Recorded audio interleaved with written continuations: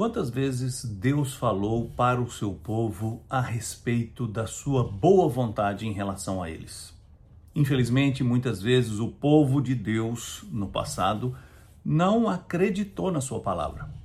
Infelizmente, também hoje, muitas vezes aqueles que declaram ser filhos de Deus não confiam na sua palavra. Mas isso não pode ser assim na sua vida. Você precisa acreditar que Deus quer o melhor para você, que Ele está cuidando de você e quando Ele te diz algo, é porque Ele sabe que é o melhor para a sua vida, mesmo que nós não entendamos, porque é verdade, nossa visão limitada muitas vezes nos faz não entender quais são os caminhos pelos quais Deus está conduzindo a nossa vida, por isso precisamos confiar nele. Deus usou o profeta Isaías para falar acerca da sua vontade, dos seus caminhos para o seu povo. E no capítulo 55, no versículo 3 do livro do profeta, nós lemos assim a palavra do Senhor.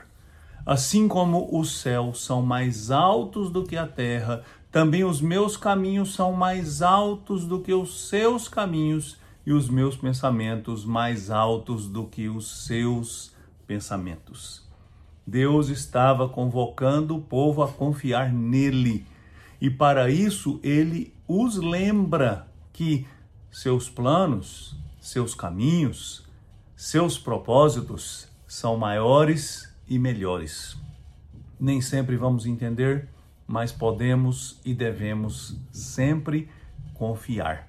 Então confie no Senhor, não deixe nenhuma dúvida se assenhorar do seu coração, saiba que Deus, o nosso Pai, quer o melhor para a nossa vida, hoje e sempre. Vamos orar. Senhor, muito obrigado porque o Senhor cuida da nossa vida, porque o Senhor quer o melhor para nós. Nos perdoe quando duvidamos do seu amor e da sua bondade e ajuda-nos a confiar em Ti. Aumenta a nossa fé. Hoje eu te peço em nome de Jesus. Amém. Eu sou Aguinaldo Faria, sou o pastor da Igreja Presbiteriana da Moca, em São Paulo. Você pode receber mensagens como esta diariamente. Basta se inscrever no nosso canal. Eu sei que Deus vai falar ao nosso coração.